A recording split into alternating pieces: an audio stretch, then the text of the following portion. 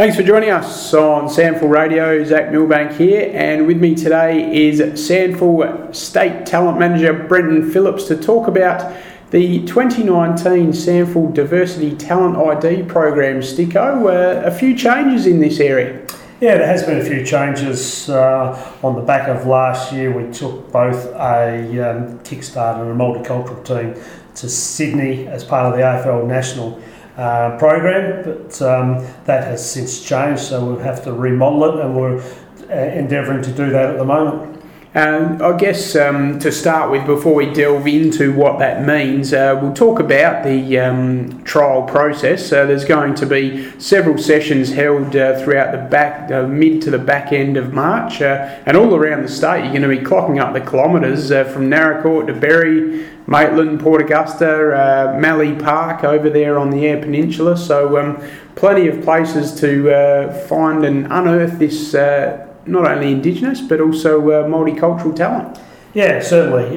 So we've deliberately targeted some areas where we thought there was a better concentration of that type of athlete. So we're going to get on the road. We're going to go out and spend a little bit of time out in the region. I think it's a really important thing to do because, to be fair, we know most of our metropolitan zones fairly well, and the talent coming through that. We probably haven't got that much of a handle on our regional areas, and probably get left to their own accords a little bit. So we've decided to take the show to them this time and see if we can unearth some talent. So hence we'll go out to Naracoorte on March the 18th and set up a testing day over there, and then we'll flick across to Berry and set one up there on March the 19th.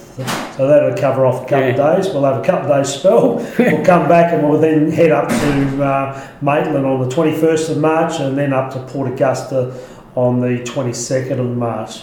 Round off our regional roadshow, I suppose. We're over to Ceduna on the 28th of March, and we'll probably drop into Canberra and have a look through that sort of region, and then we're into Port Lincoln on Friday the 29th of March to see if we can unearth some talent in both the Indigenous and also that multicultural space as we spoke about. And what will as each session entail? A lot of that sort of combine testing, will there be? Or? That's the intent, is we'll go out there and we'll do a bit of physical testing with them. So we'll first have a look to see what their physical capacity looks like, and then we'll run through some AFL skills testing with them. We'll see if they can handle that side of things. We will, on the back of all this, Zach, we will then have a metropolitan. We're not going to not look after our metropolitan people, but on the 6th of April we'll have a day for our metropolitan cohort, and we'll run through very similar with them.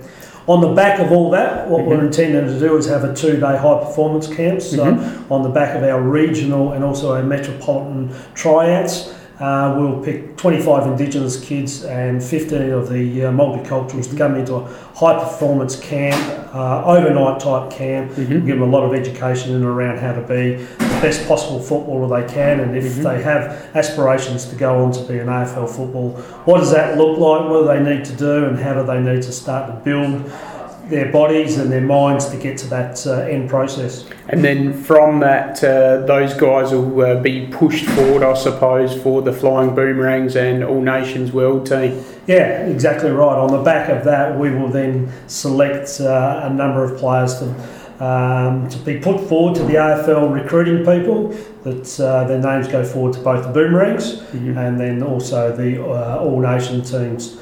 And they'll have a couple of trials and camps based out of Melbourne, I'm led to believe, and then they'll play against each other later in the year somewhere.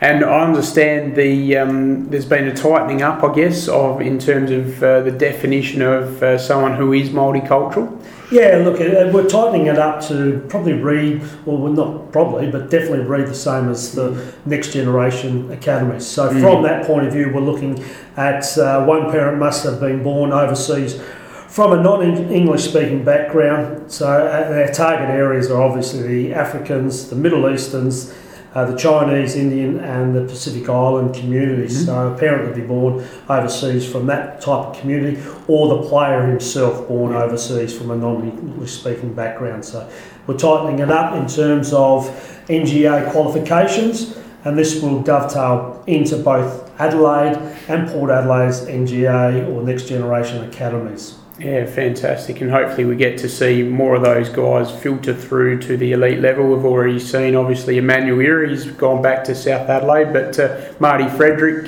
getting picked up by Port Adelaide under the Next Generation Academy system is a great filler. And also Kai Pudney, he was actually picked up under the same system. So these lads have been identified through these processes. We are working with 14 and 15-year-old young men, so they're probably 3-4 years away from their draft age.